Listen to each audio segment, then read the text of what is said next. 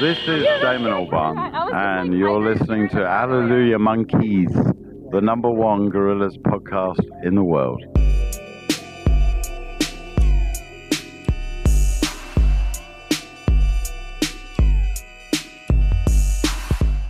Hello and welcome to Hallelujah Monkeys for the beginning of October. My name is Dylan Flynn. My name is Trevor Ickrath. It's the Death by Life special. Yeah, this is as you've seen from the title, today's episode is all about the Life Cipher. Now, what does that mean? It will become clear as the episode progresses. But Sure.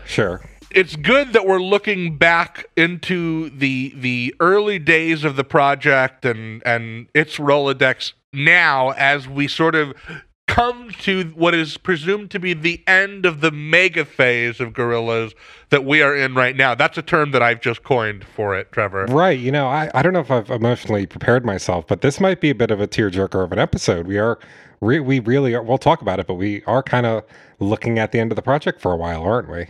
Yeah, that's definitely true. What does that mean for Hallelujah Monkeys? Well, I don't want to show any of my cards, so just assume the worst. Assume that we're going to go away forever. Assume that Dylan and I have some kind of suicide pact that we've not gone into on air yet, where when Gorillaz goes away, you know, so will we. So will we. Ramona will say, Mama, tell me about what it was like when I had a daddy.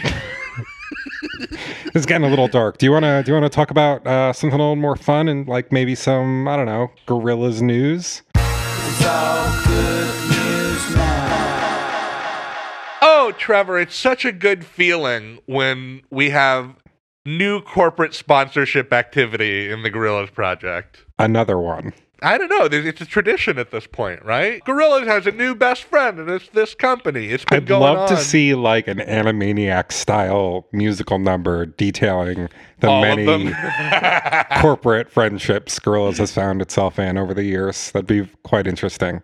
Casio. Now, this isn't technically a brand new partnership because you remember in the Humility video, 2D was wearing a very striking kind of crystal sky blue watch. Yeah, you pointed it out like a fucking nerd. They've just announced this new initiative, the Gorillaz X G-Shock initiative. It is in celebration of the 35th anniversary of Casio's G-Shock line of shock-resistant watches. It's coming in these little vignettes that we're going to be getting. You can watch the very first episode of a series called Mission M101, which is a 3-part, and this is from the press release, series of special videos in which Gorillaz help G-Shock creator Kikuo Ibe, does that sound right to you? Sure, realize his lifelong dream. And so the one that we've seen so far, I think the main takeaway is that it's got a really wild visual style.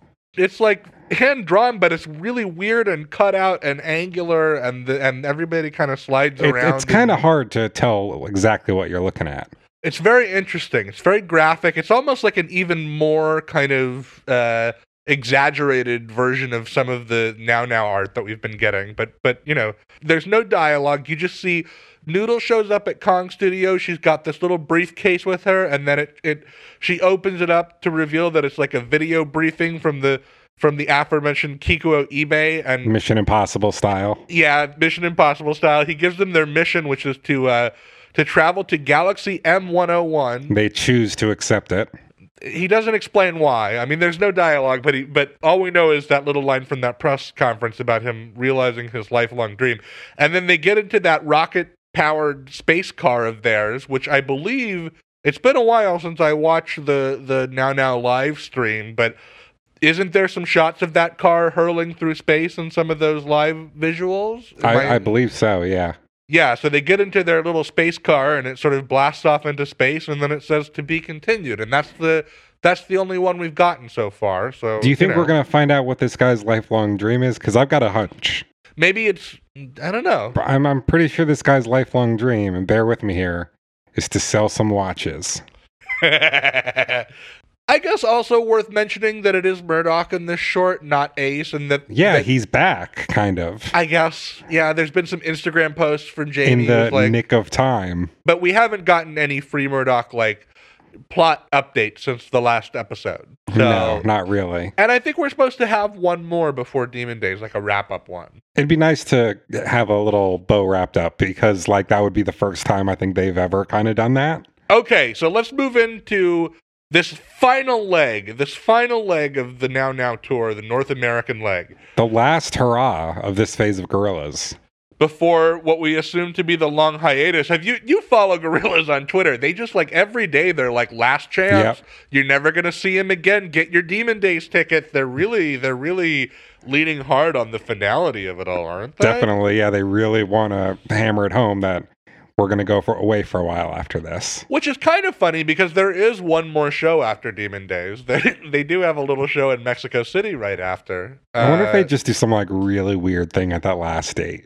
Oh, that'd be really crazy, right? Yeah. They, like Damon just comes out with an acoustic guitar and plays nothing but like B-sides and unreleased material While wearing a blue wig. with a fake gap tooth. To drive this point home, I thought we could maybe act out a little dialogue from a recent Damon Albarn interview with the Toronto Sun newspaper. Are you game? Sure, I'm always Damon, right? You're always Damon. Right. Okay, so I'll be the Toronto Sun reporter. Here we go. We had to wait 7 years between Plastic Beach and Humans, and then you treated Fans to Humans and the Now Now almost back to back.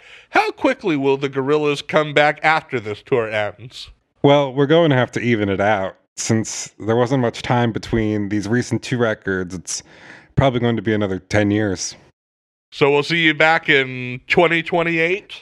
Mid-September 2028. So please come see us now. Now, I did definitely see some people losing their minds over this, but I mean, Right. obviously he's goofing a little bit here. Mm-hmm. Mm-hmm. But I wouldn't be surprised if the boys go away for a while here. We're going to be there on the front lines documenting the end, Dylan. We're making history here.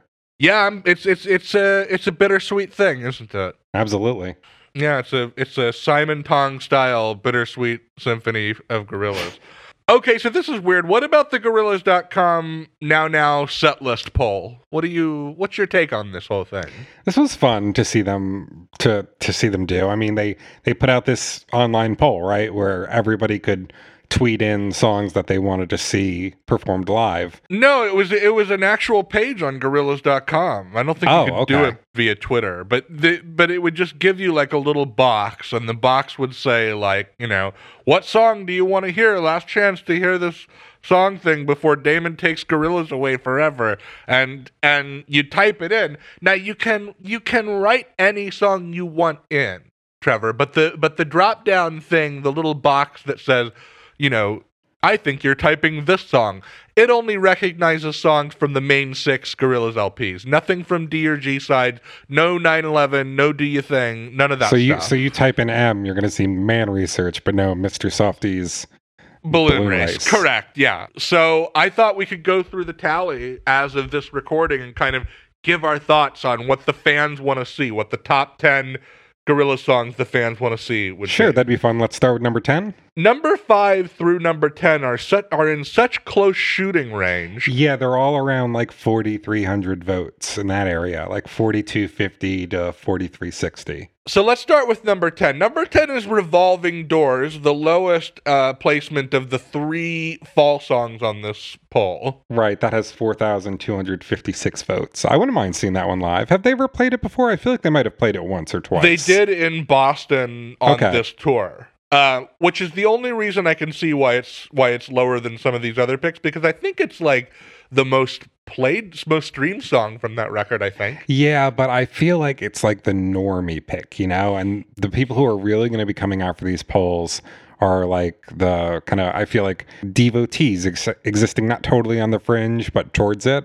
Yeah, I feel So that. they're going to want like slightly weirder picks, like number 9, Hillbilly Man. Yeah, just about a 10-vote gap between Revolving Doors and Hillbilly Man. I think of the two, I'd rather see Hillbilly Man. I think it'd be more fun. It would definitely be more fun and more interesting. I can picture what Revolving Doors would be like live, but I can't quite picture what that second half of Hillbilly Man would sound like. So going into number 8, just to tease this out, every song except for one is either from The Fall or from the self-titled. And here's the first entry from the self-titled. Starshine with 4,347 votes.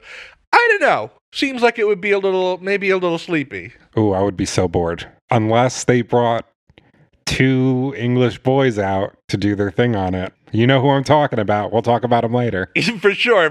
There are some potential guest MC opportunities if you pull out a Starshine. I guess they haven't played it since the Phase 1 tour, so that in and of itself would be quite notable. Up next, I think a much finer choice, Man Research Clapper with 4,351 votes. This would be really cool. I've always wanted to see Damon open a Gorillaz show with this one. I think he said it way back on our self-titled review episode. This is a long-held dream of Trevor Rickrow. Would be just him coming up with the lights and going, "This is a Breakfast Club." It would be so good. This is a Breakfast Club. It'd be so good. Yeah, definitely. I don't know if he could do that falsetto live anymore, though, guys. I hate to break that to you. He would have to probably do some tweaking, but I'd be for it. I'd still be for it. And then number 6, this is an interesting choice. I think it's here because it has never been played live by this band, Double Bass with 4,360 votes. Over the summer, I kind of had I went on a little bit of a kick with the self-titled, and Double Bass was one of the ones that I really found sticking around this time.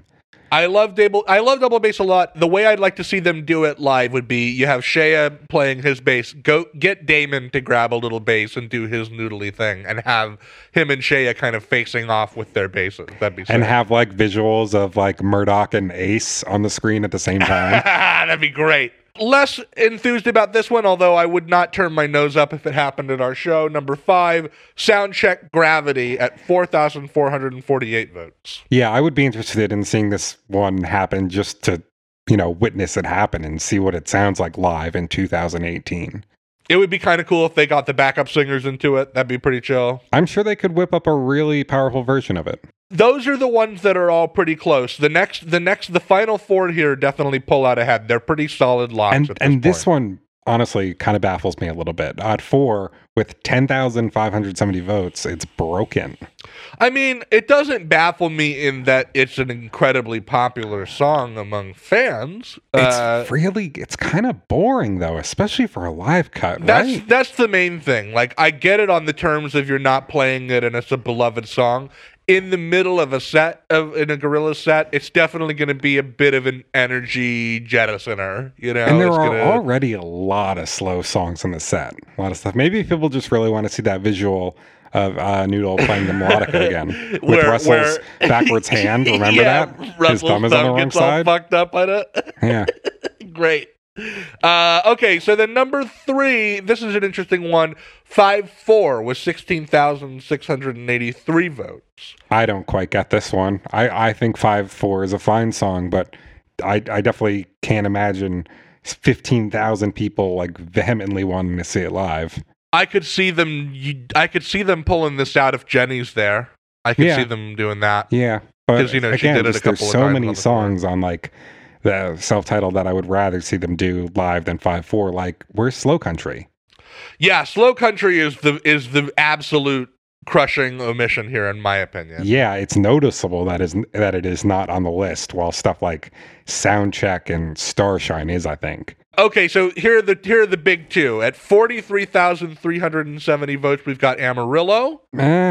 Of the fall material that's on this list, it's probably the one I'd be least hyped to see. But I will say, I want a fall song to get played at this last big Gorillaz show. Me too, man. Really. I think that album deserves its due. It's Damon's favorite Gorillaz record. Some people thought it was a bit of a snack, but it really is an important moment in their catalog, and it deserves to have some kind of representation in this kind of going away moment. Yeah. I think to omit any fall song from the set would be to kind of solidify that album's place in the canon in a way that I don't want them to do. And number 1, and can you imagine how tickled I am by this? Number 1, New Genius Brother with a commanding 64,448 votes. Oh, hell yeah. I think it's been a well-documented and well-known thing among the Gorillaz fandom that New Genius was never played live at those first Phase 1 shows, and it's never been played live since. And I think people really want it. And it slaps. It's got a fucking great chorus. It's a really good song. My interpretation of this poll, although it says it nowhere in the text, was that these were going to be selections for the Demon Days Festival. However, if this poll was a general poll for the last leg of the Now Now tour, so far we're not seeing a lot of evidence that anybody in the band Brain Trust is paying any attention to this poll. No, but that doesn't mean that some interesting things aren't making their way into the set this early in the tour, though. Good point. Because they've been sound checking and playing live some crazy shit. Now, it's worth mentioning, Trevor and I are recording this episode on the 9th of October. Right. They just did night 2, which was I believe was Montreal. Got it. So we've got Philly, I believe, coming in a couple of days, but we don't know what happens there. My mom's going to be at that show. Hopefully she gets some cool shit, and there's already been some cool shit, so let's talk about that. Right. The first gig of this final leg was in Toronto, and in both the sound check and then in the encore, the band played Latin Simone. Not just instrumentally while some Ibrahim Ferrer vocals came out of the speakers, Damon sang a bit as well. Damon sang the first verse, and then Ibrahim took the rest. So they kind of did the version that you and I have sort of longed for. Yeah, that's how you should do it live. Well done, Damon. Love it, excited. It showed up night 1. It also showed up night 2 in the encore. Okay, so night 2 was, I think, Montreal. Mostly the set list was the same as night 1. I believe Kansas came back, and it had been gone from the set list for a while. So yeah, I saw it might have been kicking out Magic City, which I don't like. Yeah, I'd rather see Magic City than Kansas, but I get it that, of course, Kansas is like one of the big faves from this record. Which is, I still think, pretty interesting. I didn't see that coming.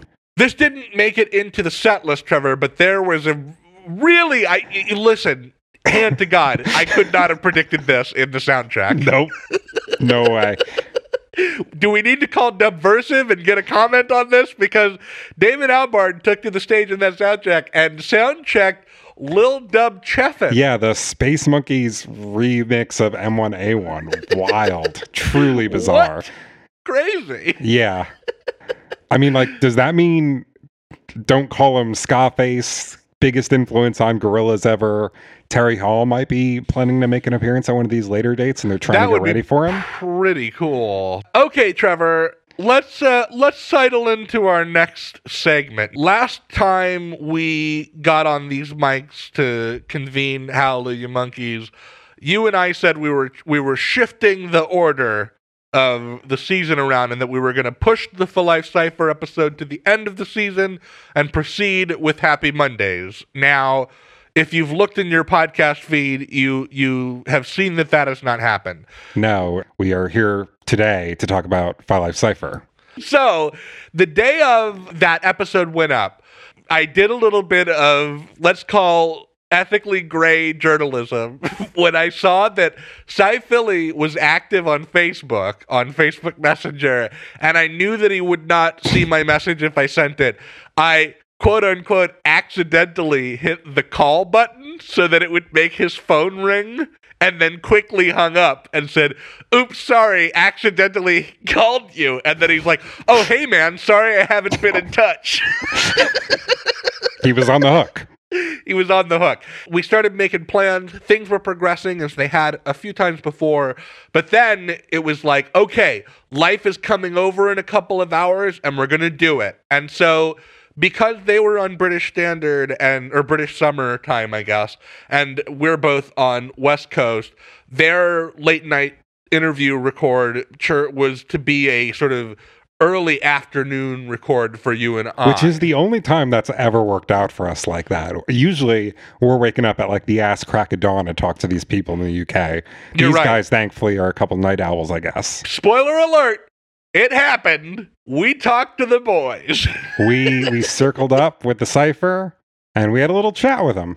Now, I managed to pretty much fully edit around this, but I do want to set the scene for you a little bit. Because of the middle of the daytime hours, I had to split my duties between my human child and my podcast child. I literally set up my recording rig in the playroom and kind of guarded the electrical outlets with my legs while my child sort of wandered around playing with toys, trying to climb my legs to get to those plugs, and I would kind of have to fend her off with my hands as I was asking For Life Cypher questions. And then again, I added it around this, but about 2/3 of the way through the interview, she just started wailing, just shrieking with anger. Yeah, and you had to run her out of the room and leaving me to like stretch for like 3 to 5 minutes with For Life Cypher. How's it going, For Life Cypher? How's it going, boys? And Father of the Year, I put her into a playpen and put a cartoon on and just left her in there alone. Oh, great. Fortunately, my father was like showing up at my house like 5 minutes later and he rescued her. So don't need to call Child Protection Services on me just yet. I'm still making it happen. It all worked out. Not too much else to say before. I'd like to reconvene with you after this interview to sort of, I don't know, to kind of have a little bit of post-processing. What do you think? To talk about what we talked about when we talked to For Life Cypher. Yo, it's the Gorillas in the house. Check out the fresh new album featuring the hits Clint Eastwood the 19-2000. Sunshine in a bag. In your shops and heading for the top. We don't stop. Buy it now in your stores. Go get your copies for sure. Howley You Monkeys, For Life Cypher is in the fucking house. And right at the top here, Trevor and I have been listening to your records a lot, so we're very, very good at telling you apart on the mic, but I want you to give our listeners a fighting chance. Would you guys mind introducing yourselves here up top? Okay, I'm Cy Philly from For Life Cypher. Yo, what's up? This is Life MC from For Life Cypher. Hey, how's it going, guys? Yo. Cy, before we get going, I heard you're on the mend from an injury. How's that going? To me? Yeah, Cy, didn't you break a rib? Oh no, that was a while ago. Where did you hear that? From you, man. You told me. I had a bit of an incident. My bike got stolen, and then a few weeks later, I basically managed to find out who had stolen the bike, and then went round the guy's house with my father-in-law, and then basically ended up getting into a fight with the guy and his mum outside his house. His mum? The guy's a little crackhead, and his mum's a little crackhead as well. Do you know what I mean? So we ended up getting into some massive fight. Do you know what I mean? And then the mum came out of the house with an axe, swinging the axe at me and my dad. Holy shit! Wow. I ended up having to jump on his mum. This sounds crazy. I ended up having to jump on his mum, push her down to the ground, and then and when I landed on her, her knee landed in my rib. So I had a busted rib for like about a month from that. Essentially got beat up by someone's mum. Did you get the bike back, though? I still haven't managed to get the bike back. It turned into a drama from that. And I gotta say, I would listen to an entire For Life Cypher concept album about you guys trying to get this bike back. I feel like there's some real musical gold to be mined there. Okay, that was fucking nuts, but let's get into it. I want you guys to tell me, like, to the best of your ability, an abbreviated version of the For Life Cypher origin story. You know, how you two became For Life Cypher. Well, basically, I hooked up with our DJ Napa, and we used to have a studio, and I just go there and make tracks and put them on tape and stuff. Started seeing Philly around. He started notice that we was rhyming, and one night I was in a club, and he came up to me and said, "Yo, man, I want to do some rapping. I've got a rap for you." And he done this rap about pork and bacon, but it was so dope. I couldn't believe I'd never heard him rhyme, and he just spat that. And then I had a track called Massacre in Africa. He took the beat and changed it to The Shining, done the chorus and done his verse, brought it back to us, and we was like, yo, that's dope. So recorded my thing on there, and then we just decided, you know what, I think it'd be dope if we become a group. I was one of them bedroom rappers that was never like, would always wanted to rap myself, do you know what I mean, but would never have the confidence to be able to go out and do it. Plucked up the courage to one day go and speak to life. Kind of looked at him as my testing ground to even see if I should do this or not. Do you know what I mean? And if he told me no, don't even come and talk about rap again. Life had to co-sign on your rap career. No, they're trying real talk. Life had to co-sign me on that for me to have the confidence to be like, yeah, okay, you know what? I will continue to try and do this thing here. Do you know what I mean? So you guys come from Luton. Yeah. I'm not English, but when I think Luton, I don't immediately think hip hop. What was the scene like in Luton when you guys were just getting started? What kind of opportunities were there to get on the mic? What were those shows like? Hip hop was invented in Luton. Cool Herc's from Luton originally. Luton is the home of hip hop. Now, really, there wasn't much of a scene. It was just like hip hop was in, people was into hip hop, but there weren't a lot of places or anywhere really where you could go and rap. I went to a couple of nightclubs, which was okay, but obviously people are there a bit drunk and looking to listen to pop music. But that was about it really until we started to venture to London. Once we started to get a bit of a name, people would always try and invite us to come back and do a show in Luton. Both me and Sai, we came from the culture. From Sai, used to do graffiti. I was a break dancer from the early 80s. Oh, old school. Yeah, real hip hop shit. And my way of getting money is I'd go in the library and people would give me books, pass me books and ask if I could freestyle, and they'd give me 10p, amazed that I could rhyme, and I was happy to go and buy 20, 30p's worth of sweets and think, yo, I'm going to do this as a job. Man, I thought it was good at the time getting 30p, but I made a bit more than that since. Guys, I'm sorry, just a quick explanation. If at any point you hear some screeching or cooing or clamoring, I'm watching my 9-month-old Ramona as we're doing this interview, and she's in the same room with me. Big up, Ramona. If she decides she wants a feature credit on this interview, she's going to take it. Yeah. So once you guys got to London and kind of established yourselves as a group, what was the working relationship like? Did you guys find that you butt heads frequently, or was it real just like smooth sailing? No, we just had a love for hip hop. It's just what we wanted to do every day. We just couldn't wait to wake up and just try to follow our dream that we had at the time, man. So yeah, it was nothing but creativity at that time. We never really bumped heads at all, really. And this was before the days of the internet as well, do you know what I mean? So we brought out one label EP that we pressed up ourselves. The hustle was so different back then. Yeah, totally. It was completely different. Totally different. Completely. I say this all the time, where we had to make sure we had our lyrics tight before going to the studio to make sure we weren't going to be wasting time in the studio. Hopefully get it out to DJs, and then sit down for weeks, hoping that the DJ was going to play it. But now these kids, you can do this in a minute. You can release a tune from your phone. Yeah, it's instantaneous. So quick on the turnaround. I actually have a theory about the Life Cypher dynamic and the roles that the two of you guys play, and I want to share it with you, and then you just tell me if it's bullshit, okay? All right. I see Sai as the scientist. Your focus is on, intricate rhymes, technicality, weaving all those pop culture references in there. And then I see Life as the activist. You're like the man on the street. You're speaking the truth to power. You're bringing that social focus to the group. What do you think? Am I close? I'd say you're pretty close, apart from where you're saying where Sai was like the scientist or the technical stuff.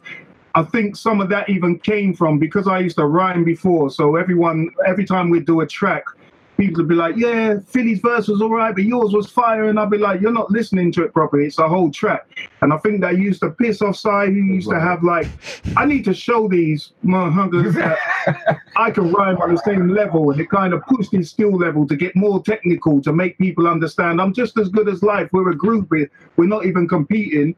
And I heard over the years, how much better he became. Some of my favorite tunes are the ones that have got a message in them, but are entertaining at the same time in the way that they're giving you that message. So. Yeah, I think that's the line that a lot of the Life Cypher material walks, between fun and woke. And to speak to what you were saying about listening to the whole track, I think you guys really do connect on record, and each brings something different, but creates something that's bigger than the sum of its parts, especially on Millennium Metaphors. Yeah, that's because the majority of that was us two sitting there writing it together.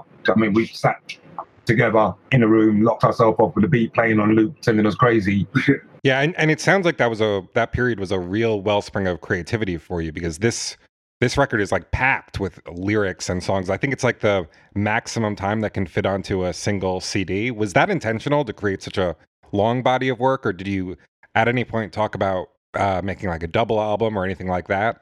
We'd probably cut off some tunes or something like that just to get it to fit onto what it fit onto. We literally just used to write and record.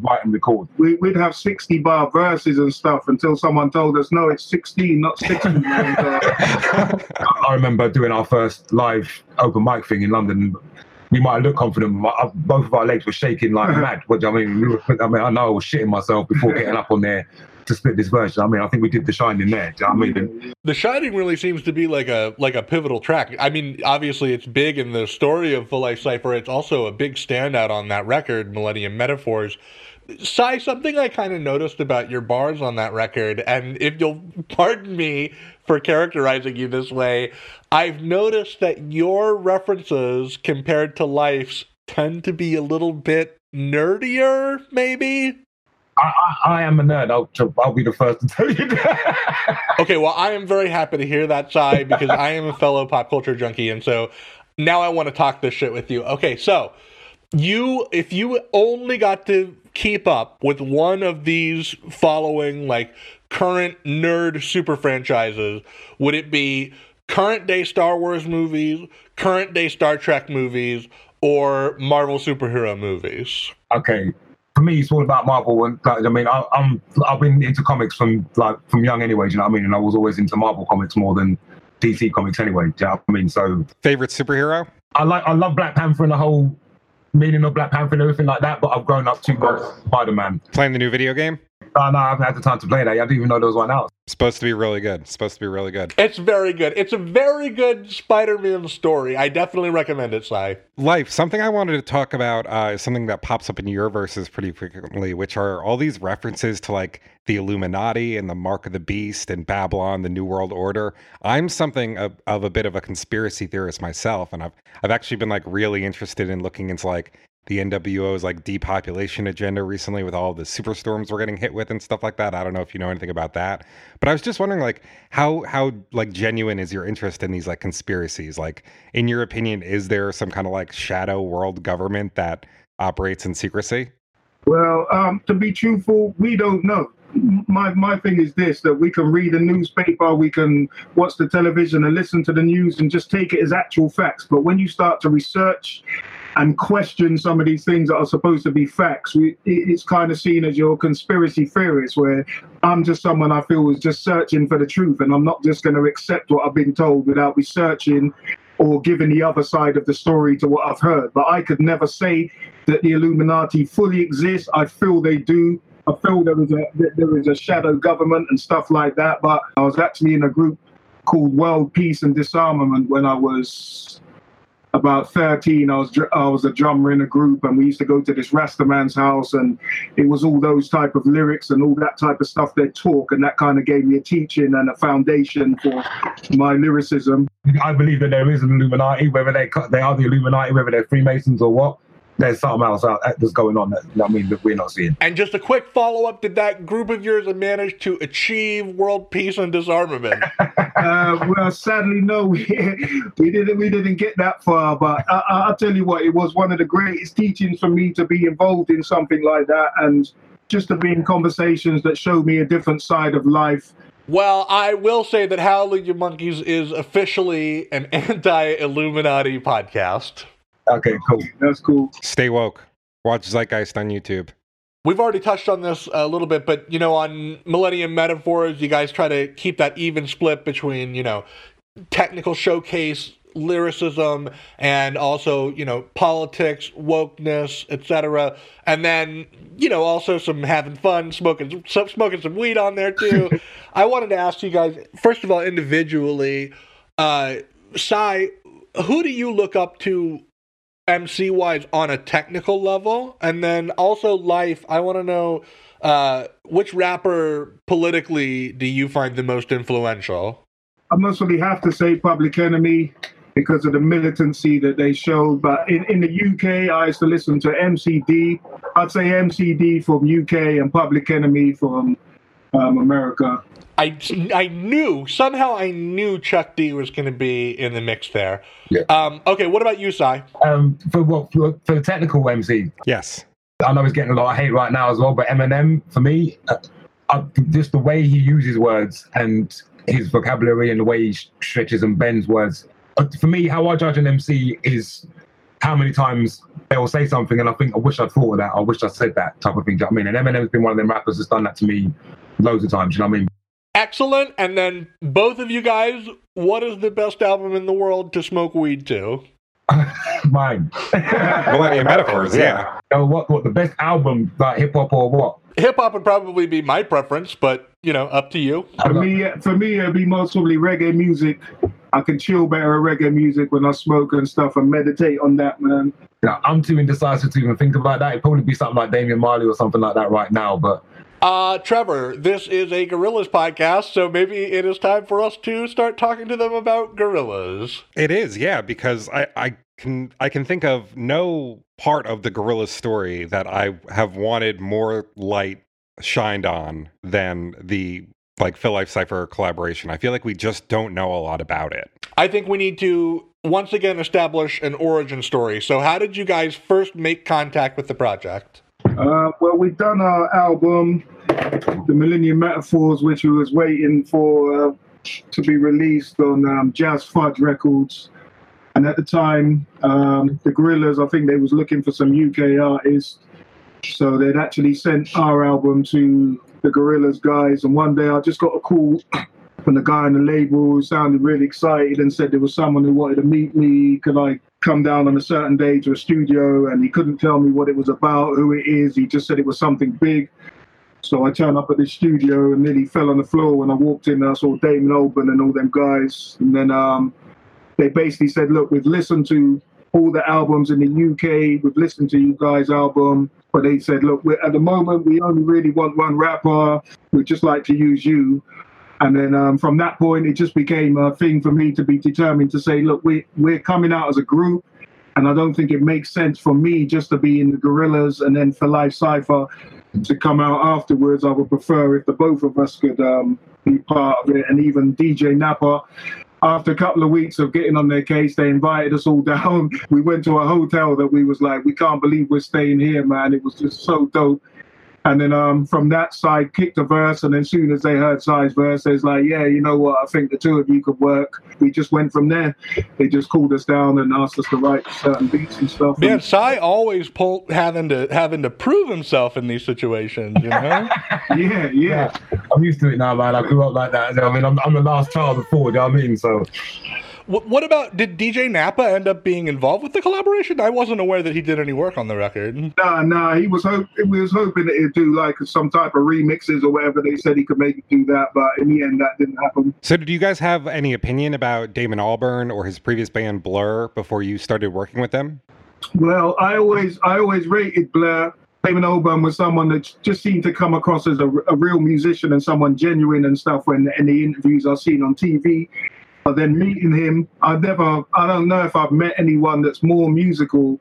And the way he would go around the studio, just tapping on the wall and different pieces of wood or glass or anything to find a sound and record that sound and want to put that in a tune. And he was just such a down-to-earth guy for someone that was famous and, was a millionaire and whatever. Remember back in the day, there was the whole Blur and Oasis thing of like them two competing with each other, and at that point I actually liked Oasis, do you know what I mean, and didn't really pay attention to Blur. Those Oasis albums are great. Yeah, you know what I mean, but then ended up meeting Damon, do you know what I mean, and just like Lev says, how down to earth he was, and you could just see he was a genuine person and didn't feel like he was around a celebrity when you were with him, do you know what I mean? He just felt like a normal dude. And it's interesting that you say that because there are a lot of urban legends surrounding the recording of that first Gorillaz album, and usually the picture that gets painted is pretty chaotic and drug-fueled. So is that not really your experience working with the project? Spill the tea for Life. Tell us the truth. I wouldn't say drug-fueled, do you know what I mean? Right. Gorillaz at that time was a mixture of a load of different artists, do you know what I mean? You had like us coming from the hip-hop scene, you know what I mean? You had a bass player that used to be the bass player for Bob Marley and that back in the day, do you know what I mean? You had was the biggest thing with that, do you know what I mean? So along with that comes that whole drug lifestyle as well, do you know what I mean? So you could see that they were diving into, and it was like just fully around you or anything like that. Do you know what I mean? It didn't feel like I was out on tour with Big James. One rumor is after the second chorus on Clint Eastwood, you can hear Damon Albarn do a line of cocaine, and I would not forgive myself if I didn't ask if you were there to witness that line happen. Well, he didn't give me any of it, so I wasn't there. We used to just really smoke a lot of weed, and I don't know what them guys done in their own private time, but I didn't really see much of that. But being on tour, obviously there's other people around that, they're offering people this type of stuff, but I wasn't really interested in that. Just give me some ganja. And There was a lot of weed and a lot of alcohol though. Yeah, I think the main story is that Damon went to Jamaica with like an entire suitcase full of weed to record the album, and he blew through all of it by the time he was done. Why do you bring weed to Jamaica? That's a good point. Hey, he's a musical genius. Let's not question his methods. It's like bringing milk to a dairy farm. That doesn't make any sense. So when you guys were first brought on board to the project, how did they explain the concept of the animated band to you? basically, it just said that they're going to have a cartoon group that was going to be, they just wanted somebody to rap to be able to come out of Russell's head, and it explained, that Russell had these two imaginary friends in his head and stuff like that.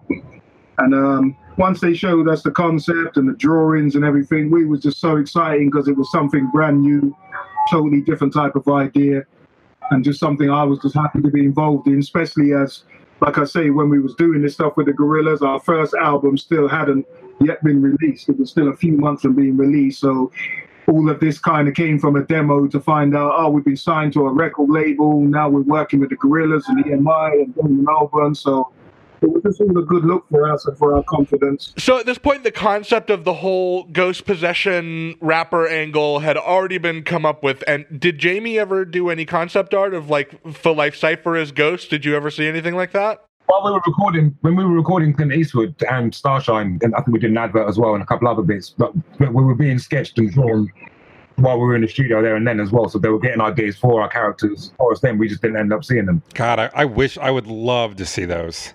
Yeah, so would I. Were you like given instructions on how to approach the material, or maybe like encouraged by Damon or Jamie to reference the characters in your lyrics? Not really. I mean, we'd write a kind of test the verse and say, we're not sure what you want. And he'd always just say the same. Just be you. The same For Life Cypher I heard on your record and your album. Just be them guys. So you mentioned it already, but here's what we know of for Life Cypher Gorillaz material. There's obviously that early version of Clint Eastwood. There's the final version of The Sounder, and then you guys put out a version of Starshine.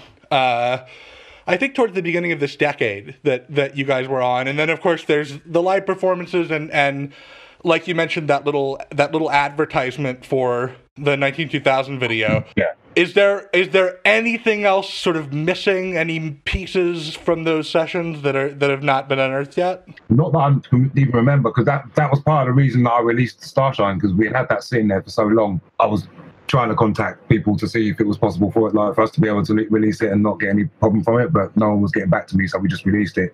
This is maybe a little bit stickier of a subject, but ultimately I know that you guys got cut from the first Gorillaz LP. Some of your stuff made it onto the B-sides compilation. Yeah. I want to know how you guys found out that your material wasn't going to be on the record. On an advert. Oh no! Oh my gosh, really? No, I actually got a call from the guy from Jazz Fudge. Yeah, kind of gave me the sad news, and basically from your label, somebody called from you. our label, and at that point we'd already been and signed a whole heap of stuff. We was just waiting, basically, to receive upfront money, and they were saying, be prepared to be on top of the pops and do this and do that. And then I think what happened is they went to Jamaica to mix down the album. Dan the Ultimator, he must have heard the versions of the stuff we done. He said it was a bit of equipment that he'd forgot, that he needed to go back to America, that was important to bring to the studio to use. And when he'd gone back, he took our verses off, put on Dale the Funky Homo Sapien. And then when he came back, he told Damon that he wasn't really willing to work with the Gorillaz and do this stuff unless he could use his own rapper. And at the time, I know Damon, when he first called us, he says, look, this is UK music. I want UK rappers. And then, we got told 3 or 4 months after. That kind of really did, most probably put me in a bit of a depression, because at the time I was a single father, struggling with my 2 kids, and I've been told, don't worry, your life's about to change, your children's life will change, and, things will become much easier for you in life. And I kind of most probably banked on what I was being told, not fully understanding the industry. So it was a massive letdown to us. But saying that, as For Life Cypher, because we was involved with the Gorillaz, it got our group For Life a lot more light. and we got signed to an agency where we get a lot more shows due to the fact that we'd work with Gorillaz. So although it done me some harm in the fact of feeling the way I felt about just being dropped from nowhere after being promised so much stuff, it still worked out okay for us musically in the end. Those might have been the very first promises broken in the Gorillaz story, but they were not the last. This band has a real track record of saying it's going to be like this, it's going to be like this, and then, you know, something changes. That's the story of this band, man. But that's, I mean, when you're working with big companies like EMI, I mean, even that's what Damon says sometimes. You know, he don't have the last word. It's down to everybody else who sits around that table and what they think is best for the group, you know, to become successful. And I can't really argue with that. You know, obviously it might sound egotistical, but I think they would have done better if they kept For Life Cypher. You know what I mean? Because at that time we was very hungry rappers. After we'd recorded with them, the actual concept of Gorillaz started setting in more, and I started thinking of so many different ideas and things to write and tracks to do. That's a perfect tee up, because something I really want to know, and maybe it's awkward, but I want to hear your guys' review of those Dell verses, of the Dell version of Clint Eastwood. What do you guys think? Honestly, what do you know, this many years later, what do you think about that version? Well, if I'm honest, I wasn't really feeling them, and I was kind of, I don't know why, I just thought it must be something super dope for them to have taken it, and to me it was just like just a weaker version, a lot weaker than the stuff that I felt like For Life Cypher could bring to the table. But then I had to ask myself, what For Life is bringing to the table, is that what they actually want then? Because obviously, you know, they went with Dell, and everyone must have had to sit down to hear his versions. In my mind, I felt that they were kind of mesmerized by the fact that it was Del the Funky Homo Sapien, who kind of already had the name as like a West Coast rapper as well. Do you know what I mean? As opposed to these unknown UK rappers that they would probably have to take a gamble with. Do you know what I mean? Regardless of what it is that they're hearing. So I mean, for me, I hated his version then just because of me having the spite for it then anyway. Do you know what I mean? And now listening to it, I still don't like it, but I can understand why someone would like it, because it's easier on the ears as well. For a lot of people, For Life Cypher and how we were rapping back then as well might have been a little bit harsh for somebody to be able to be listening to instead of this. You know, yeah, at the end of the day, I wasn't really feeling Dell's stuff too tough. And I don't know if there was even, I'm just being honest, I don't feel that, but there could have been an inner bias just because of what happened, you know, that he replaced us, but I didn't really feel it too tough. Well, I never really thought about that before, but one word I would probably never use to describe those Dell verses would be like, you know, hardcore hip hop. It definitely isn't that, you know. He's doing it's definitely something... it's not as dense as the For Life Cypher material. No, definitely not. Definitely not. Not even really as lyrical, more kind of flow oriented, delivery oriented.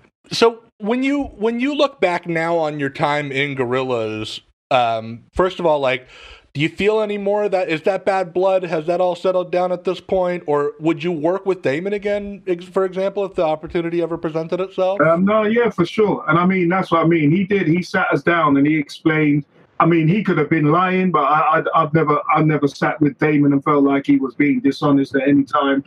And he basically said, look, this isn't what I wanted. It's what the EMI kind of went with. You know, I'm still feeling you guys and stuff like that. And anywhere in the future, if I can involve you in anything, I'll try to involve you. I'll try and get you involved in it. And I definitely feel you guys are like real dope rappers, and I'd like to work with you again in the future. So I'll definitely work with them guys because they was easy to work with. You know what I'm saying? And yeah, like I say, even just watching Damon, man, just watching the genius of his music and his talent and his vibe, man, it gave me more creativity even when I left there. They had their first show organised at the Scala in London. They've been trying to contact Del the Funky Homo Sapien for God knows how long, and then found out that he's agoraphobic and that he wouldn't be coming to do a show in the UK. So then they ended up calling us back to do the version of Clint Eastwood that we did for their live performances, which is why we did the Brit Awards. Was that bittersweet? Was that tense or awkward at all coming back? It was cool. It was good to be able to link back up. And I mean, at that time we needed the money. Well, we needed the money, wanted the money from it, and for us it was building our own career within what we were doing with For Life Cypher anyway. You know what I mean? So it wasn't a thing of feeling like you'd been called back to this job you'd been sacked from, and like want to kick the boss or anything like that. You know what I mean? It was just it was like just going back to do more music. You know what I mean? And it was a good opportunity. You know what I mean? So, and you also got the opportunity to perform at the Brits with them, which I think still stands as one of my favorite Gorillaz live performances. No, thanks, man. It's one of mine as well, still, do you know what I mean? So it's just, That's a big gig, the Brit Awards. It's a big gig. it's one of the biggest gigs that we've ever done to date, do you know what I mean? So for me, it's a nice feather in my cap. Okay, so I want to just kind of move into you know, where you guys are now, what's going on in the For Life Cypher universe here in 2018. Yeah, before we wrap up, let's talk about like the future and present of For Life Cypher. Like, Life, you put up a video of your daughter rapping earlier this year. Yeah, I watched that about a week ago, and I really thought it was great because I was watching it and like I was like, okay, this is gonna be like a cute video of some kid busting some rhymes, but then she starts going, and I'm like, oh shit, this kid has some bars. Like, do you have any plans to like maybe, I don't know, do a collab with her, put out a single or a record with her? Well, at the moment, we're just working on a track where basically she goes to karate and all the girls that go there are just so cute. They're all like little ninjas. When they heard Scarlett rhyming, they was really impressed, and they all seem to want to be doing it. And I said, do you want to be on the track too? So there's one more girl's verse to finish, and then we'll be recording that track, see how that goes, and then I bring them out as a group. But my daughter, she still wants to do her solo stuff as well. And my little daughter, she knows the whole story, and she wants to prove to her dad that, yo, I ain't going to fail. I want to do this. Hopefully, you know, she's got her little dream, and she's very passionate about her music and her sport. So hopefully, you know, she will have some type of career. Maybe she'll grow up and collaborate with Gorillaz when Damon is like in his 70s. That'll probably be what ends up happening, yeah. Sai, I know you love to bike. I know that sometimes you get your bike stolen, but I know at your heart you love to bike.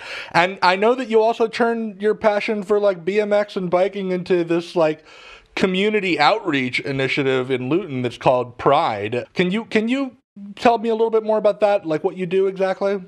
Basically, what it is, for the last year, I've been working with a lot of community organisations in Luton, like basically mentoring kids and trying with the whole, because Luton's known as a hotbed for radicalisation, with whether it be gang crime or Islamic radicalisation or right-wing radicalisation. So I've been working in schools with kids to hopefully prevent them from being the next Muslim radical or the next Tommy Robinson in Luton. Part of the whole gang problem, whatever you want to call it, a lot of the kids, the one thing they've all got in common, or 90% of them have got in common, that they're all on bikes. So whether that be just on bikes doing badness, on bikes just doing tricks or doing whatever not they're doing, but they're on street doing it. Back in the day in Luton, we had a place called the Youth House. Where the Youth House was situated was in the town centre, so it was in a neutral spot. And because of that, regardless of whichever estate you were from in the town, if you were going there, it wouldn't matter if you had a beef with another guy from another estate, because somebody else from that estate you probably knew within your gang or the crew that you hung with as well. So there was a lot more community cohesion within that. For me, with my passion of bikes and then seeing kids trying to get attention on their bike by doing a wheelie into a direct traffic into a car when they could have somewhere else to be able to channel that energy that they've got into something positive, do you know what I mean? So instead of riding with negativity, riding with pride. Do you see what I'm saying? So that is super cool. And also, how fucked up is it that we used to like worry about our kids gangbanging, and now we got to worry about them turning into Nazis? That's fucked up, man.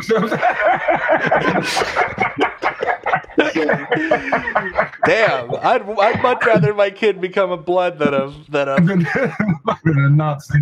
It is harder now in society because a lot of kids, they just don't even want to listen to positivity, but we just can't give up on the kids. And at one point I was one of those kids, and I listened to a lot of people in the community. I started out on the wrong track. I got myself in a lot of trouble. And then it was someone pointing out to me how good I was at music, and maybe I should focus on that more and keep my ass out of trouble, and maybe stay in when everyone's out and try and write rhymes, which I started to do, which is why I got to where I got to within the rap music. If you can give them another avenue to be able to do that, and hopefully one or two of them, and change one or two of their minds, for me that's a positive. Do you know what I mean? So the last For Life Cypher release hasn't come out since I think 2006. I know you guys were in the studio last year working on some stuff. Is there any chance that that's going to see the light of day anytime soon?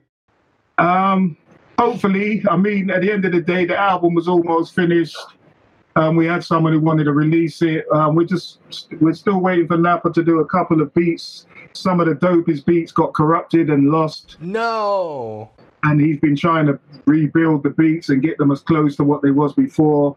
Hopefully, maybe working on some new stuff. I mean, I've had a lung disease, I have a spine disease, and I've had a lot of a lot of health issues and problems, which has stopped me kind of recording a lot or being able to perform and stuff like that. But, you know, we're still working on stuff. I even come today with a track for Sai to do the chorus and playing some new beats. But we definitely still got a lot to say, a lot we still want to do. Life, I'm so sorry to hear about your health struggles. How are you holding up currently? Are you doing okay at the moment? Is it a good time, a bad time? Well, most of the time it's a bad time, but lucky for me, I put out a video just recently on Facebook, which was me in my bedroom suffering, just in pain and agony, and a lot of times it's had me imprisoned in my home, in my bed, sometimes 5-6 days a week, you know, living on morphine and loads of different drugs.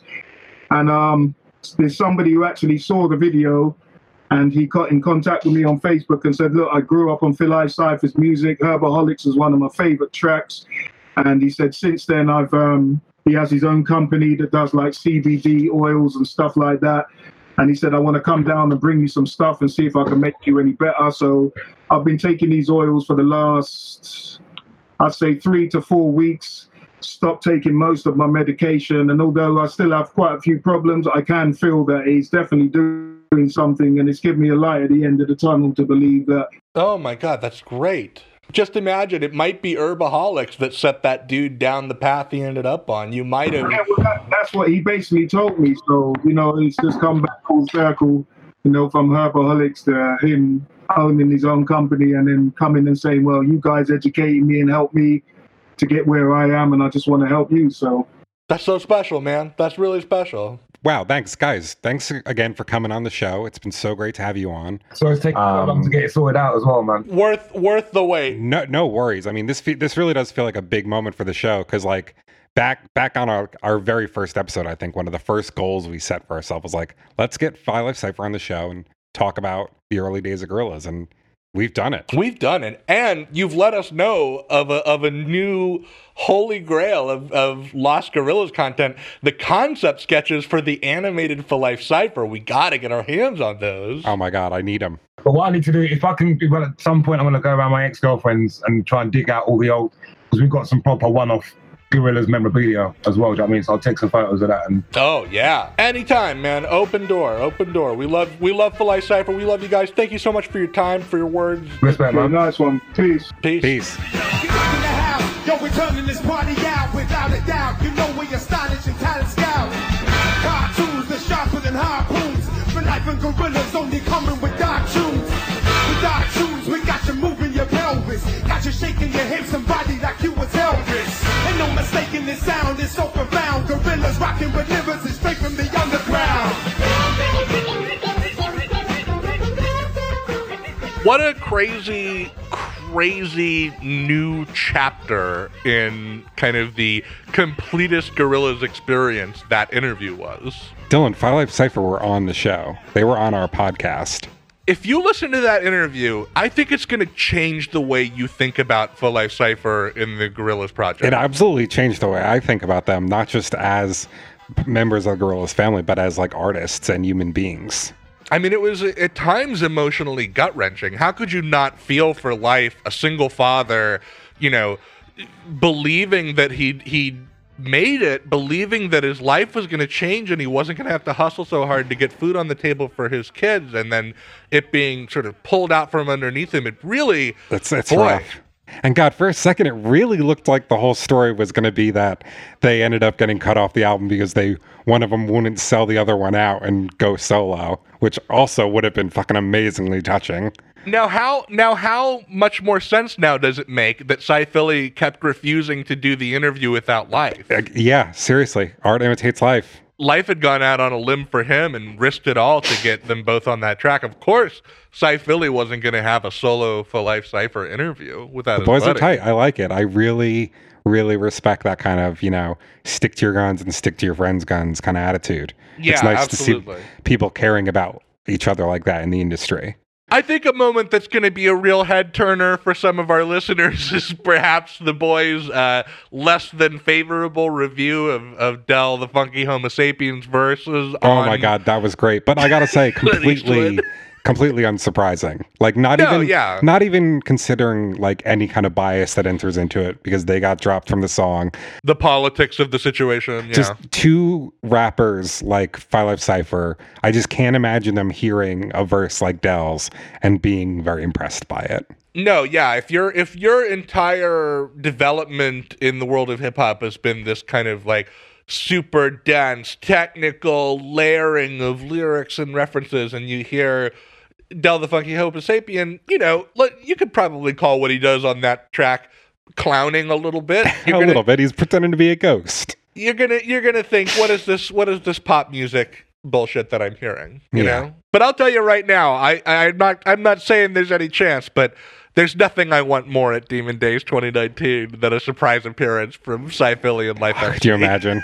Could you imagine if that little weird squeaky synth to the sounder starts up and they just bound onto the stage? Jesus. I mean, I'd have a heart attack. We wouldn't be able to escape the rhymes even if we were Houdini. Hey, speaking of being unable to escape their rhymes, do you want to talk about this album that you and I have seemingly been unable to escape for the past several months of our lives now? Let's talk about the year 2000 For Life Cypher full-length LP, technically not a double album. Full-length LP. Millennium Metaphors.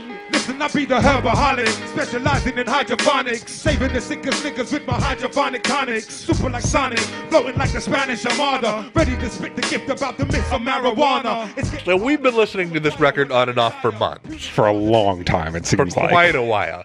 One big challenge for me, Trevor, in approaching this album critically for this podcast is that of the 19 songs on Millennium Metaphors, only 9 of them have lyrics on the internet. That was tough, wasn't it? Oh, man. It is such a lyrically dense record that I felt like I needed one of those dictation pedals like the guy from the fall message board has. Yeah, we should have called him up. So that I could go back. What's the second part of that line? What's going on there? They're just moving so fast, and I'm just trying my best to have an academic take on it. And it's like you're trying to scale a brick wall, but with lightning speed. Five Life Cypher are cementing and bricking it up as you're trying to scramble up it. Yeah, in a very sort of Wile E. Coyote, Bugs Bunny way. Definitely. Yep. We touched on it in the interview. This is a sprawling, massive record. It's a very, very long piece of work. It's an hour and 19 minutes, right to the very brink of what you can fit on a CD. I mean, there are double albums that are technically shorter than that. Yeah. That interview is such good preamble for this record. I feel like we should just get into our Gorillatives. I think so, yeah. And my opinions about the album will probably come out in those. Do you want to go first? Yeah, absolutely. My first is Crammed. I mean, not only is this CD crammed with content, these verses are super extended, and each line is as dense as can be, and they just don't breathe. You know, like there's a very like high contrast between this style of rapping and what's popular today. I think like with trap, you get a lot of empty spaces and like da da da da da da da. Yeah, definitely. Just on.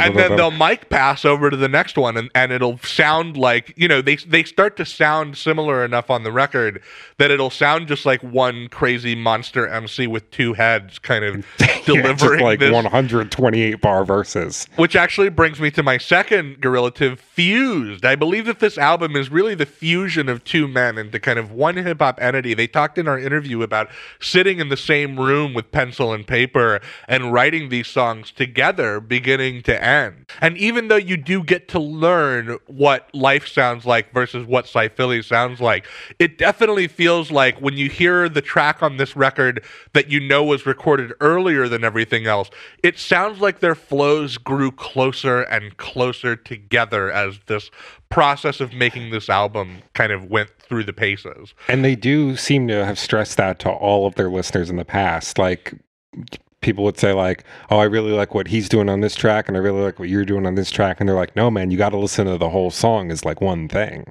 Yeah, definitely. That's all I've been able to say to myself in my head in the last like week or so since we've done that interview. As I've kept preparing for this album, I'll just put it on and think like, no, mate, you got to be listening to the whole track. You got to just listen to the whole You just track. got to listen to the whole track. And my final Gorillative is, I was kind of thinking about how this was poised to kind of strike at that moment where socially conscious hip hop was on the rise. And so I settled on this word vigilante because I think that rather than kind of a gangstified energy, but there is still a lawlessness to the way that they're kind of speaking truth to power. So they sort of strike me as like, masked heroes or Robin Hood figures. Those are my Gorillatives, Trevor, and I'm excited to hear yours. Hit me with it. Sure. I think my first one isn't going to come as any surprise. It's verbose. Yeah. This is an album with a lot of words on it. It really is. If somebody were to ask me how many words were on this album, I would just say probably all of them. My second Gorillative, I think, really speaks to the in that I eventually found with the album. Talking about De La Soul again, I think you'll remember when we were reviewing that album, I initially had trouble with that. But eventually I just heard it so many times that like I came around to it and it felt just like hanging out with like De La Soul, like a fun rap group to be around. Yeah, definitely. And eventually I found a similar into this one. The in there was that I think this album belongs to like a very small genre of music I've come across that like just strikes me as being like musical therapy. Oh, interesting. I think it's a really great picture of the creative process as a refuge from the struggles and tribulations of everyday life. Like there are some albums that sound like the process of making them was the only enjoyable thing going on at that point of the author's life. And this is one of them. Like I just picture Five Live Cypher just being these two dudes who are kind of down on their luck. They have trouble making ends meet sometimes. They're struggling at dead-end jobs. One of them's got a kid to support, but he doesn't have a super ton of money. They're on this super tiny label that's probably getting them, a little bit of studio time. And yeah, definitely. But I think whenever these guys go in the studio together, all their problems just melt away and they like become Five Live Cypher and they're like, hey, what's up? Let's do some rapping. How many words did you come up with that rhyme? I got a lot. And let's do this thing. Let's make this thing that's going to keep both of us going. And I think that's really powerful. Oh my God. Wait a minute. Tell me the name. You say out loud to me the name of the cough drop that De La Soul uses. Luton? And then the city that Five Live Cypher from, Luton. Oh, weird. Del a Soul. Del a Soul. And my last adjective, I think is maybe a bit of a throwaway, but I think it makes sense in a way. When I picture Five Live Cypher recording this album, I always imagine them. It's nighttime in like this small English city, and like it's cold, and they just go in the studio. They take solace in this session. So I thought like soupy was appropriate. Oh, I like that. Like it's like a warm bowl of soup, Like a lot of this record feels like it takes place at night and in the cold, and it's just something that they made for you to curl up with like a warm bowl of soup. You really do get the sense that these boys are fucking writing for their lives, you know? Yeah, like this is what brings them joy in life, and there's some stuff going on where they just need some joy. The way that Life MC and Cy Philly approach rap music, like they were punching as hard as they could fucking punch on this record. Like you would legitimately believe that these guys wanted to come up with every single rhyme in the English dictionary. And they may just have done it. Okay, so let's get into the album proper. We've got an intro up top. I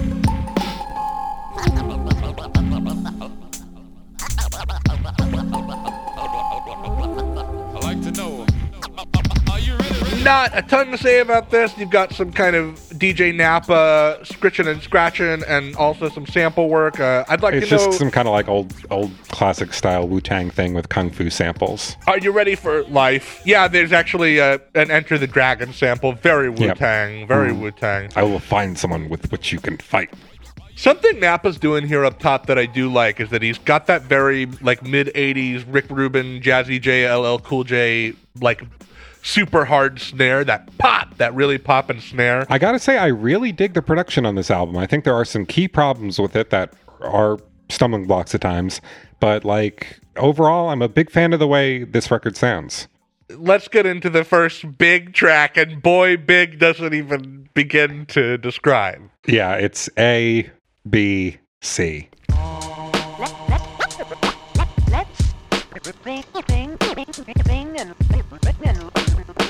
And learn about the letters of the alphabet. So this has a place in a minor tradition of rap songs, Trevor, where the gimmick is that each verse is progressing through the alphabet using alliteration. I got it almost immediately. And when I did, you can imagine the dread that sank in. This song is 6 minutes long, almost 7. Almost 7. Yeah. The two other famous examples are Papoose' Alphabet Slaughter, and probably the most famous example is Black Alicious' Alphabet Aerobics, which is actually, I think, kind of considered like a pretty big cult classic of kind of backpacker hip-hop. I haven't heard either of them. I thought it'd be funny to take a look at how each of these three songs handled the letter X. Okay. Okay, so Black Alicious was Xerox, my X-ray dilation holes extra large, X height letters and xylophone tones. All right. Papoose goes X-rated, X-African, X-Man, X-Leaders, X-Clarence, X-Malcolm, X-Clan. And then for Life Cypher, I went to the X Games with my ex-girls in an extra-large t-shirt because I'm an extremist and no one can play the xylophone with my penis. Clear winner.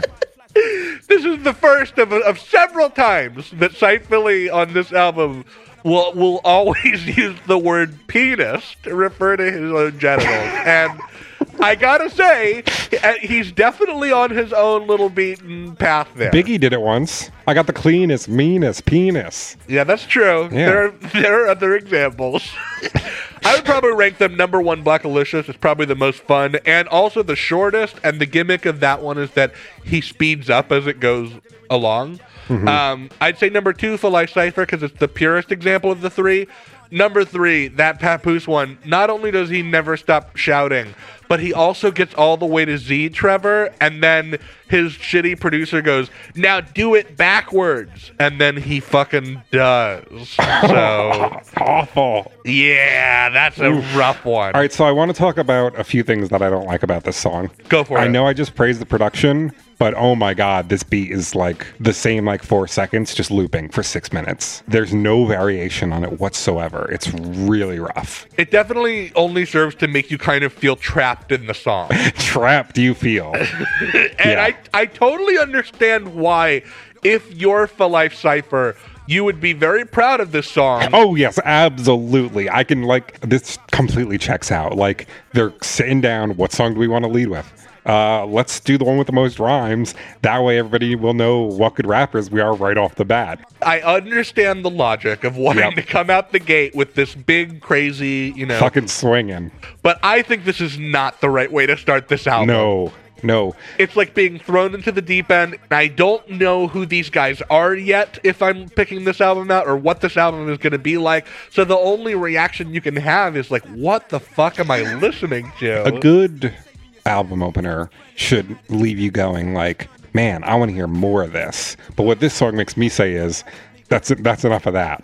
See if you can go with here. I think the place for ABC that would have made the most sense would be hidden tracks. I feel you. I do have an altered version of this album that I'll walk you through at the end because I think it works a lot better. But I think there is a pretty listenable album in here. Do you catch my logic where like... Yeah, absolutely. This is like an after hours exercise that like takes place after the studio has shut down. You've gotten to know them, you understand their politics, you understand their point of view, their perspective, and then after all that's sort of said and done, then they do this big, weird, crazy, colorful thing. Yeah, you get to see them just pull out all the stops. You don't lead with pulling out all the stops, though. It's a giant brick wall right at the gate of this party they want you to come into.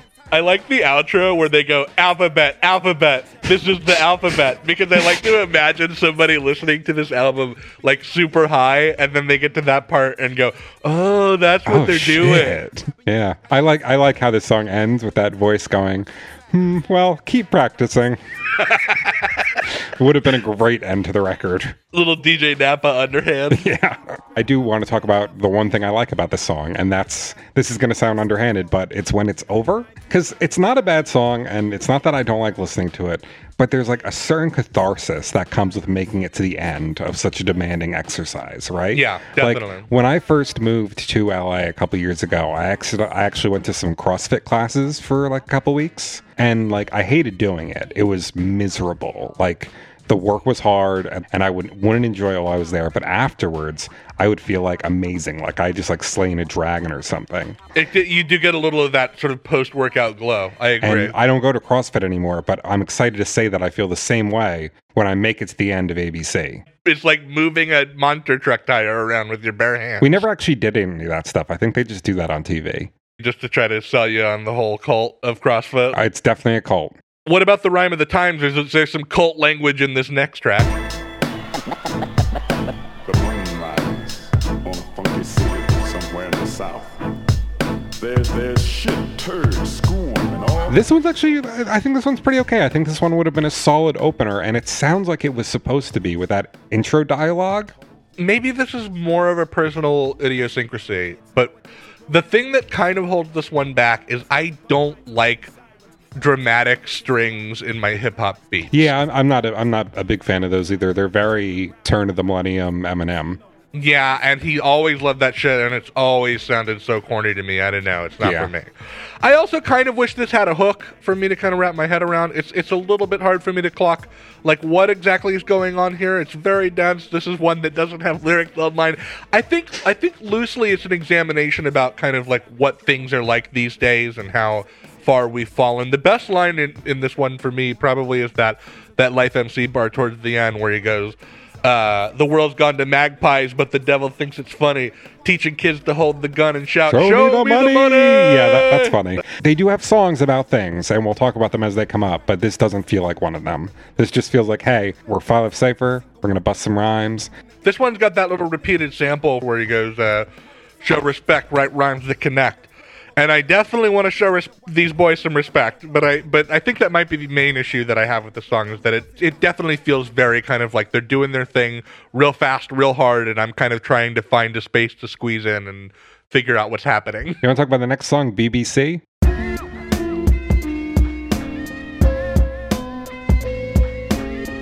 This is in my top 3. This is my number 2 on the record. This one's cool. I like this one. It's got a really chill, kind of nocturnal vibe. One of the best Napa beats, in my opinion. It's got that very kind of almost like a creeping energy to it. It feels a little bit foreboding, a little bit mournful. Very, very weary, very like I just got off my dead-end job shift and I'm headed to the studio to write some rhymes with this guy that I meet up with after work, and we're trying to do a music thing together, and it's kind of all I got in my life right now. Life's best lyric in this one is definitely, so who's really the baddest man on the planet? If it's not Mike Tyson, it be Life. God damn it! That's great. Yeah. There's this one Cy Philly lyric that just makes me want to like just spin a verse in first to make you know I reverse. The hardest lyrically cures the worst of instantaneous outbursts from birth.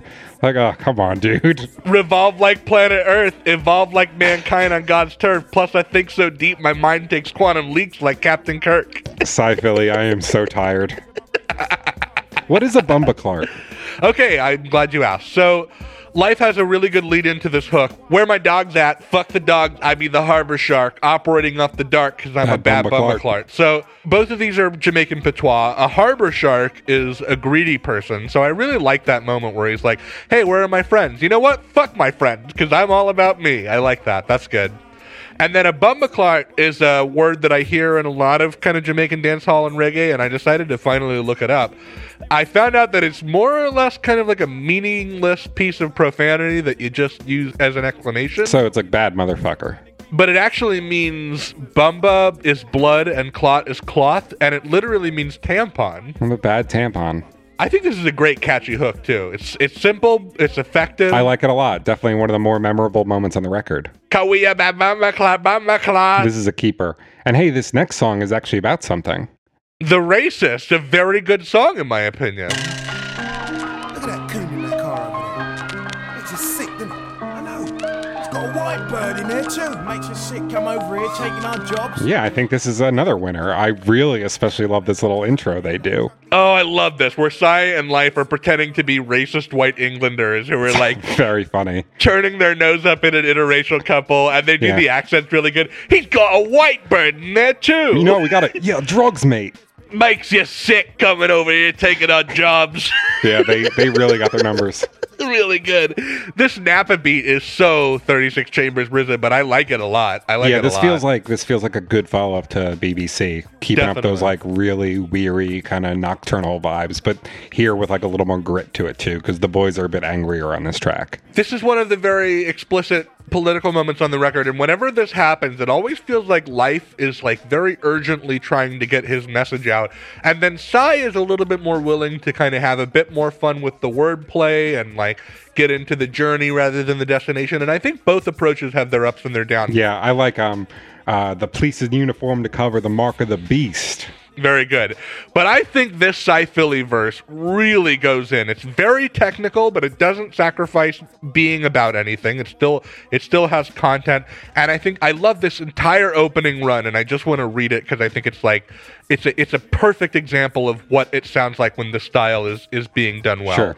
I'm living inside of this spinning sphere of hatred. Because of my black skin, I'm spitting the lyrical testimonies that are sacred. To the racist, I be considered a threat to civilization. Whether they blacks or Asians, it's taken the white man's occupation. I'm feeling frustration from the subliminal segregation and organization that's funding the race hate federations, professional haters that thinking they're white race liberators, racist dictators, and racist magazine legislators. That's searing hot. You can picture people like snapping behind that in like a hard beat theater or something. His goddess was singing as he was writing that, for sure. He also does say penis again. He says, I've seen this, like I've seen the end of my fucking penis. We'll soon be going to war with these right-wing extremists. Yeah, he does say that. He does say that. Yeah. This little refrain at the end is like, this is the quintessential Life MC's taste in hip-hop moment on this record, in my opinion, where they say, Combat 18, FBI, CID, CIA, BNP, MI5, National Front, KKK. Just a list of organizations that are but like... it rhymes. It does rhyme. So just I actually kind of like that moment. I like how they link up and both do it at once. Full Life Cypher is going to get you. If you join those orgs, you know? He might drop some bombs on you, like in this next song.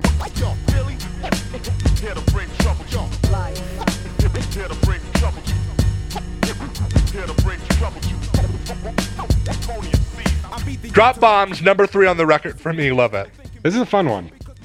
One of the highlights on the song is that hook, which is built around this sample from Arrest the President by Tragedy Gaddafi. Yo, Philly, grab the mics and drop bombs. Yo, Life, grab the mic and drop bombs. Very catchy. Very That's definitely one of the most fun moments on the record, and it really reminds me of A Tribe Called Quest. Everything about this song actually reminds me of that group. The flows are also a lot more fun than a lot of the other ones on this album, too. I especially love when Psy Philly's going like, smoke joints while I manipulate pressure points, fracture a rapper and hear the crack of bone disjoints. I want to talk about this Life verse, which I think is a thing of beauty. One of the best runs on the album when he starts doing... He gets a really good flow going. When he starts doing his puns on the names of all the famous classic MCs that he loves. Like, I won't even stop to cite all of these because we'd be here all night, but I still want to quote this run because I think it's like... so good. It's so good. Where he goes, most deaf and believe, flow in any company, heavy like D, fat like Joe, make you run like DMC. I be the master like P of any ceremony, have a Wu-Tang brother saying life, you God, not me. That's fucking great. Love that. I'm so glad that you decided to go into that whole thing because I remember many, many, many years ago on the Gorillaz unofficial forums, you and another member, I believe, I don't remember who it was. I know what you're talking about. recorded a little original Gorillaz inspired tune. Oh my god, yeah. I can't believe I remember this, but what was it? It was Hand Clapper. It was based on these like little pieces of a session for a song that was never released that were on the Phase 1 Kong Studios. It was just essentially like a little guitar riff that went bum bum ba-dum bum ba-dum bum bum bum. It was a good guitar riff, though. I would have liked to have heard a finished song of that. Do you remember who you recorded this with?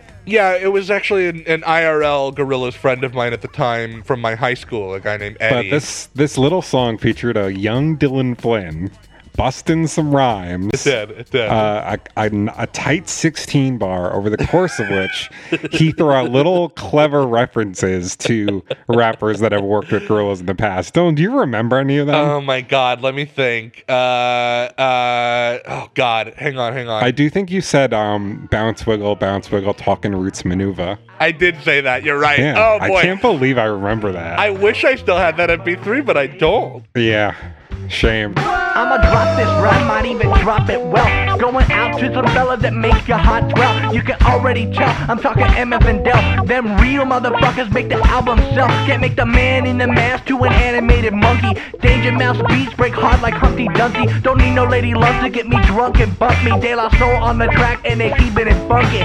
Bounce, wiggle, talking roots maneuver. If you feel it all alone, his rhymes about to soothe ya. Swing your hip, do the dip and rock the house. It started with the automated, now we kick it to the beat now. Booty try to warn us of the danger, Will Robinson, we lost with the space monkeys. Spinning it up to a far off land. All y'all motherfuckers better clap your hands. Next, a song that I would not keep on this record and I do not have a single note for and cannot remember off the top of my head. Take Heed.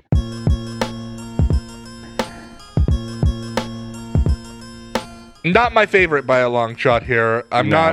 Like I said, I don't have anything for this one. I don't really like the beat. The beat has this like one note bass thing that really wears on me by the end. Some of these songs, just the loops are not long enough. The hook is also, it doesn't do anything for me. It's like a bunch of like kind of spaced out, non-connected samples of like verbal assault, take heed, shit's official. It just doesn't feel like much of anything's happening here. Just throwing some shit at the wall, hoping it sticks. It's the first time this happens, and it's always a little bit bummer when it does happen. But I keep reminding myself, it was the year 2000. What are you gonna do? But life does call out undercover rap homos on this track, which is there's a couple moments of casual homophobia, especially on one of the later tracks that I'll definitely want to talk about because it's at its most ironic. But he does have one really good line on this though, where he goes, "I kill so many lyricists with my dark poison pen. I have to resurrect dead rappers so I can kill them again." That's charming. And I don't know if I love this line, but it also makes me chuckle when he goes, "I can never replay like Sony PlayStation Arcade, so fuck Mortal Kombat, Street Fighter, Tekken, and Soul Blade." I don't know if I love that, but it's definitely fun. It's very funny. Do you have any notes for Verbal Wars? I don't.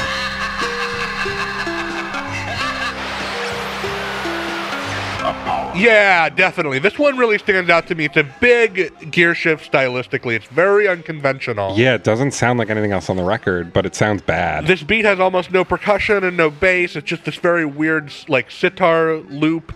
And it's got this intro where it sounds like a channel flipping and lots of static, and that static carries over to these verses where like Psy and Life's vocals have been processed in this weird CB radio way. I don't know, this is interesting. I like it as a little bit of a change of pace, I suppose, and it's not very long. It's 4 minutes. Is it? Oh, well, never mind. 4 whole minutes. Take it back. I'm not big on this next one either, For Life, For Life. When rappers see me, it's white flags and peace treaties. How them moody like a TV. Yeah, this one is another that's just kind of like there for me. I do like that hook at the beginning though, that when rappers see me, it's white flags and peace treaties. I think that's cool. It's good energy on that second Cy Philly verse, but it feels like more of the same. Drop so many lyrics, you can call me Butterfinger. It's just like lines that feel like they could have been on any of these other songs, and I don't know, not enough focus. It's like that Napa beat's a little too repetitive. It just doesn't do anything to stand out for me. Yeah, I feel you there. What about this next one, though? Last Man Standing.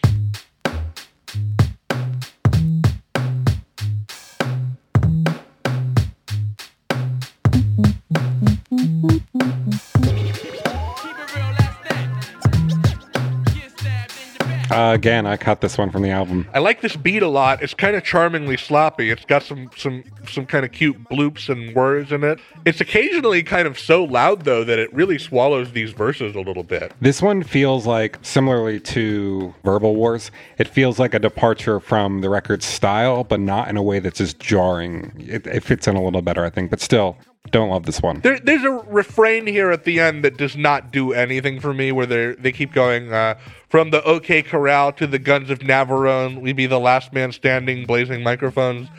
I don't know. Sometimes a reference feels like it belongs in a song, like a little jigsaw piece that fits or something, but Westerns tend to have very long, clunky titles, and this just feels a little bit like a box is being checked or something when they name check those movies. I feel you on that one. It's a little uninspired. Fat Cats, though, feels like a bit of a reinvigoration of the energy on this record to me.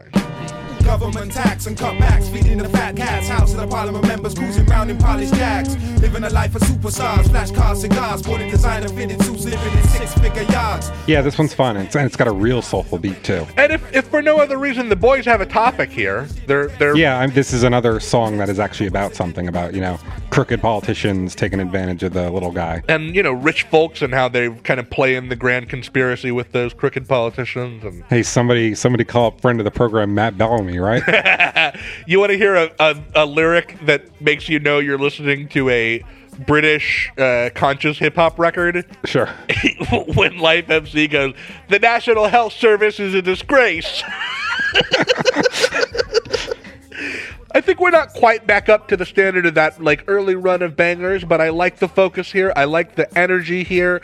The hook here kind of feels like a verse that's sort of arbitrarily being repeated, and again, it's unfortunate the way they decide to make fun of Parliament by calling them homosexual MPs in penthouses and Bentleys. Love the shade they throw at crooked politicians not in love with casual homophobia. How are you going to put songs on your album about racism and stuff, but then do that kind of thing? Yeah, I know. It was 2000. I get a vibe from those boys that they would not be writing lyrics like this today in 2018. No, probably not. I don't know. It feels like we're shaking some of the cobwebs off here, but I'm still kind of waiting for that next big haymaker punch. Next, we do have their most streamed song, right? This is Herbaholics. Please let me enlighten you. For the next few minutes, please let me enlighten you. I mean, the signature For Life Cypher song, not exactly for me. Weed culture is not really my thing. No, but then this is a classic hip-hop weed song I see done all the time. There's almost an identical tune on the Streets album that must have come out around this time as well, where it's like, weed is great. I don't understand why people complain about it when alcohol is worse, and that's normal. My favorite bars, though, from Cy-Philly, alcohol causes kidney damage and liver cirrhosis. Marijuana has been known for curing multiple sclerosis. My diagnosis is that it doesn't cause psychosis. Only some people suffer with a case of halitosis. Thank you, Dr. Cy-Philly. Life also, I think, really comes in swinging on that second verse. I don't like his verse. I think he's going way too fast for this kind of beat. A ganja smoker, herb cultivator, the world champion spliff maker. Build a Ziggy so big I use 152 packets of Rizla paper. I sparked it up in the UK. You can smell the vapors in Jamaica. Slab dunked a hole in my brain like Kobe Bryant playing for the Lakers. That's just not... He doesn't sound like he's smoked any weed at all, though. He sounds like he's done uppers. Yeah, he is going pretty hard, but I don't know. The wordplay I can get into. I do like the end of Cy-Philly's second verse.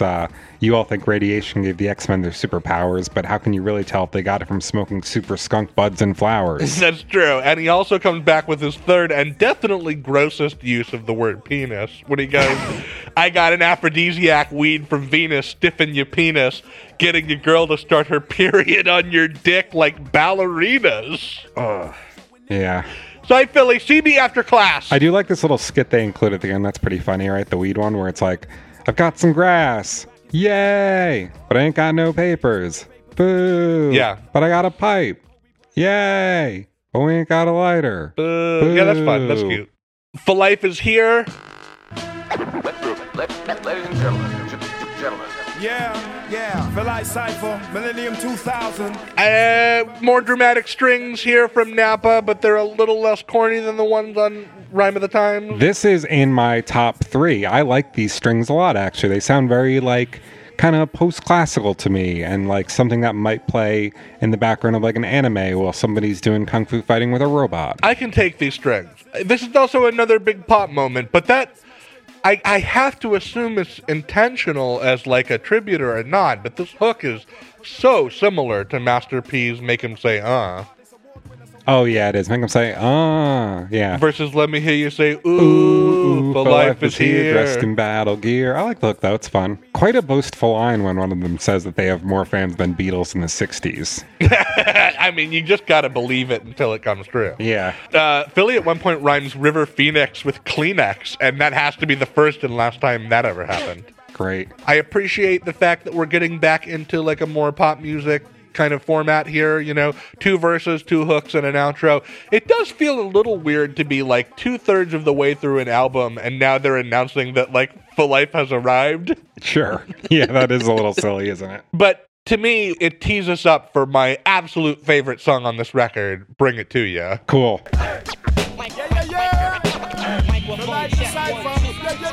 For life we bring it to ya, for life we bring it raw. For life reflect the futuristic verbal metaphors. For life we bring it to ya, for life we bring it raw. Forevermore in the alarm like dinosaur. This is my number 2. This is a really good one, especially because of that hook. Love that beat too, that crunchy piano, head nodding beat. This hook is so good. For life will bring it to ya. For life will bring it raw. For life will take the futuristic double metaphors. I like changing it too in my head to just be like silly stuff like, for life will bring it to ya. For life will bring it raw. For life will pick you up anything that you need from the store.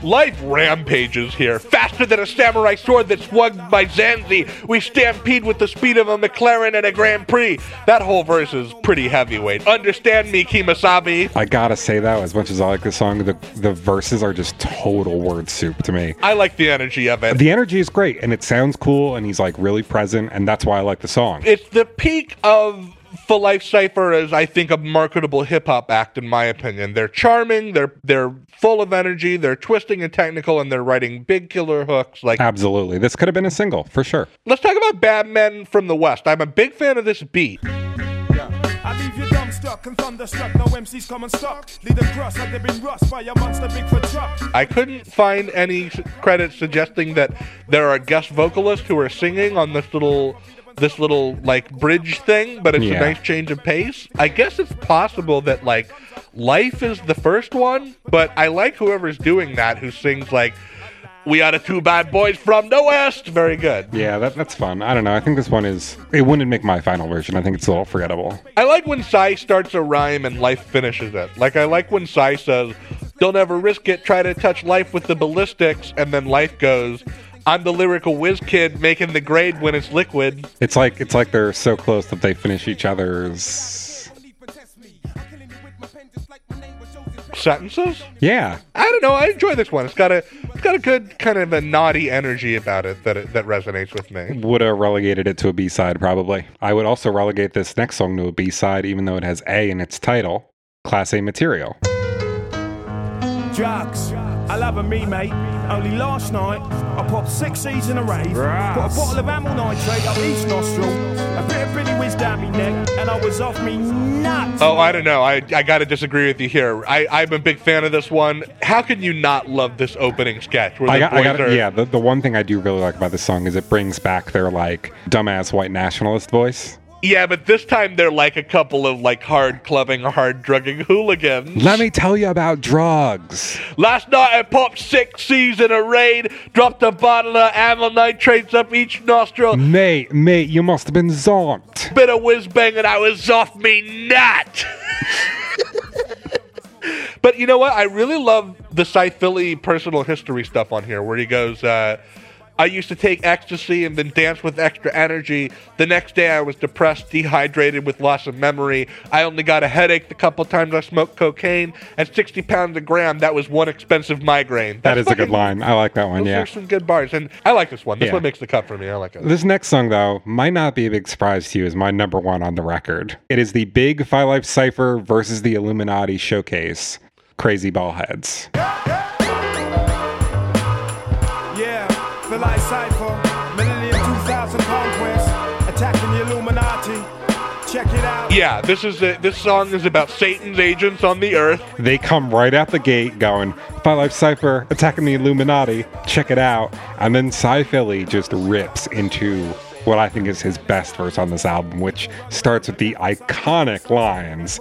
I got the kind of style that makes disabled people run around. I rap from sunrise to sunset. Now, what is sunset, Trevor? That's when the sun's down.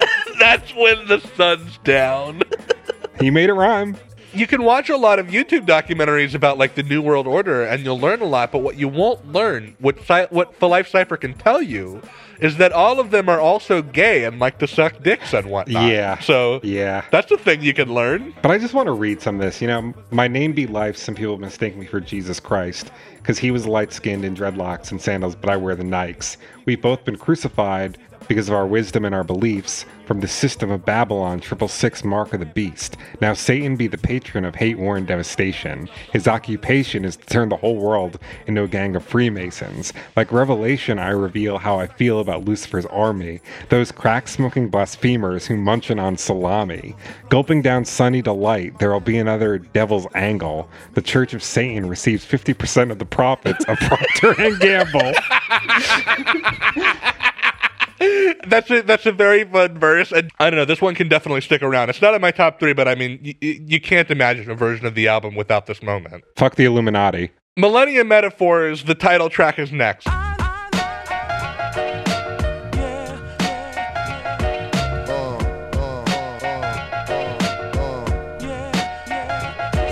And listen, Trevor, listen.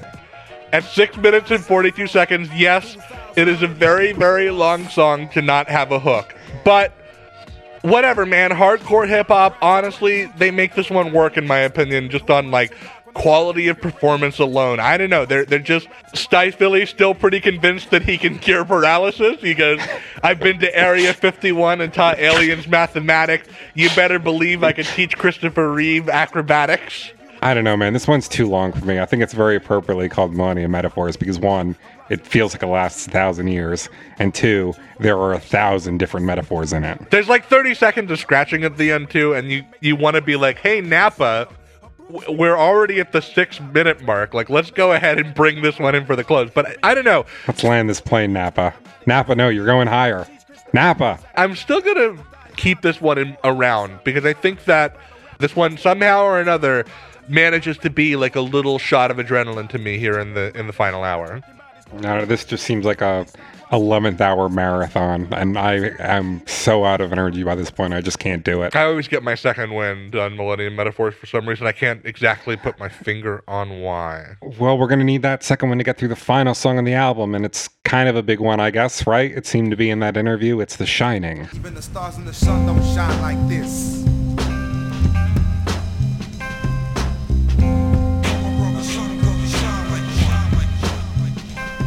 Yeah, this is like the plug tune-in of the For Life Cypher story, you know? Yeah, this is like ground zero for the For Life Cypher story, where they really first connected and realized they had struck gold. Psy really sounds so different here. Like, his flow is still very much kind of figuring itself out on this song. You can tell it's like an early track, for sure, definitely. I like how he ends that verse. He goes, N-word trying to redefine me with swine, jumped on his back, cold fucked up his spine. He definitely is like a little bit more violent, a little bit more brutal. It's clear that Life is more developed here. He's sounding a little bit more confident and maybe a little denser, but also less expressive, I think, than Stifilly sounds. But he's not particularly winning me over when he talks about kicking a pregnant lady and breaking her fucking waters. I don't know, that doesn't... Oh my God. It's pretty, I don't know. But this is cool. It's cool to hear these guys figuring out the chemistry, and it's a nice piece of For Life Cypher history to have, like, as a document for this group. You know, if Plug Tunin belongs on 3 Feet High and Rising, then I'd say The Shining belongs on Millennium Metaphors for the same reasons. Sure, I can agree with that, even though it did not make my personal cut. But we'll get to that in just a second. What do you know? As we finish the track-by-track review of Millennium Metaphors, are you ready to hit me with your 3 moments? I am. I don't think they'll be too surprising.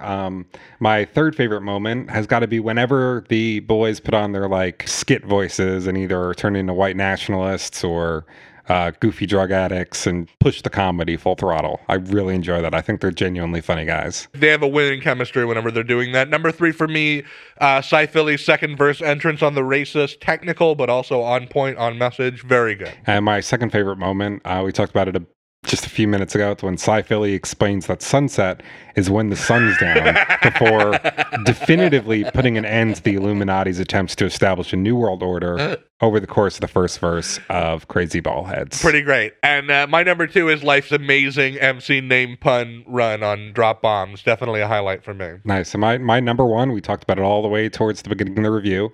It's not one of my favorite songs in the album by any means, and I'm never going to just sit down and listen to it probably. But my favorite moment is the end of ABC, because I really feel like I've run a gauntlet and made it through something. You're looking out over a mountain, the view that the mountain you just climbed is affording you. I've just scaled Everest with these 2 guys next to me who've been putting together every possible rhyme the entire way. Well, you and I are thinking with some parallel, clearly, because my number 1 is definitely those wraparound sketches in Class A material, and maybe a close runner-up in The Racist. Nice. Okay, I also have an abbreviated version of this record. I have a feeling they're going to be pretty different, but it should be interesting to go through them. You want me to go first, or you go first? You don't usually do this very often, or at least as often as I do. So why don't you go first? Okay. I did some surgery here. I definitely moved things around a lot. I'm looking forward to see what's changed. My number 1 is BBC. I think it's one of the strongest pop moments on the record. It's got a very good opening. Bum, bum, bum, boom. Sure. I keep it pretty close to track order for this little trio of, in my opinion, big bangers with The Racist and Drop Bombs coming as track 2 and 3. Then I kind of pull back. Here's where I slot The Shining in. Like, let's go back to the beginning, and then to kind of carry that energy forward, then I do For Life Is Here, as if we've kind of we've taken a step back, where now let's meet the boys here and For Life Is Here. Phil Life was there, but now For Life Is Here. Definitely. And then you can't omit it just because of how iconic of a moment it is for the boys. Herbaholics comes after that, but then I put Class A material right after it. So it's kind of like point counterpoint. Oh, so you got the 2 sides of the same coin right next to each other. Exactly. I like it. Exactly. They're like, hey, have some fun, but not too much. But then after we're done with our kind of homework there with Class A material, I bring it straight to MTV TRL with Bring It To Ya. Love it. And then as the kind of proper closer of the record, I go out with Millennium Metaphors as kind of like the real ending to it. But then we fade out. We got about, 4 minutes of silence, and then I come back in. I fade in, slow fade for ABC. I like it. I think that flows definitely better than what is out there. It's an achievement that the boys wrote so many songs. And I can see why they wanted to put it all out, too, because I think, like I was saying at the beginning of our review, these sessions were like a refuge for them. Definitely. And I could see them loving this material. Okay, so now I want to hear the Ickrath resequence. I want to hear this version. First of all, how many tracks do we got? It's 12 songs. It's 48 minutes. I think that's pretty solid. Nice. And it flows like an actual album, too, which is important. Okay. So I started with intro. I kept that. Okay. And that goes into, segues really well into Rhyme of the Times, which I think is the obvious, first song here, I could definitely see the way that, intro would hook nicely into it. Next, I keep things pretty straight with Fi Life, BBC, The Racist, and Drop Bombs to round out side 1. Okay. Open up side 2 on Herbaholics.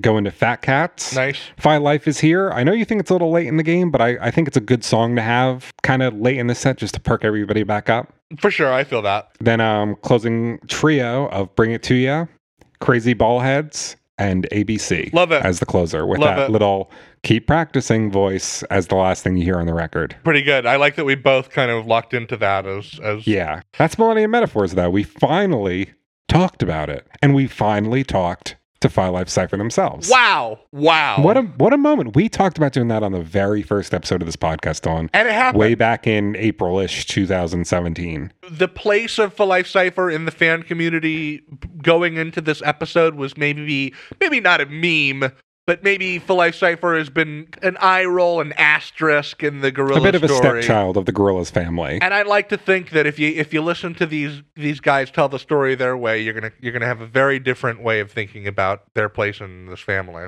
I definitely feel like I've grown closer to some extended family members that like I never really gotten to know. And it feels good. It's nice to have them, it's nice to have the Five Live Cypher story colored in now. And you know what? When you go back and listen to the sounder after this interview, you're like, fuck, man, they were doing there's so many hooks on the sounder, Yeah. Yeah, pretty great stuff, you guys. Five Live Cypher, one of the hidden treasures in the Gorillaz story. Reintegrate Five Live Cypher into your Gorillaz story. Yeah, and boys, feel free to come back on the show whenever you want to drop some more material. And any old time. If you wanna tell everybody how that bike story shook out, we'd all love to know. Oh my God, yeah! I can't wait to review that Sean Ryder Happy Mondays, Pills, Thrills, and Bellyaches with you, buddy. I'm looking forward to it. No, that's going to be very fun, yeah. And all leading up to the end of Gorillaz. The end of Gorillaz. With the Demon Days live extravaganza. What a time. What a time to be in this band. It's an apocalyptic group, and it feels a little bit like a comet is hurling towards the earth right now. Yeah, now it seems like we're finally going to get impact. All right, well, watch your podcast feeds to feel the impact as an oft-maligned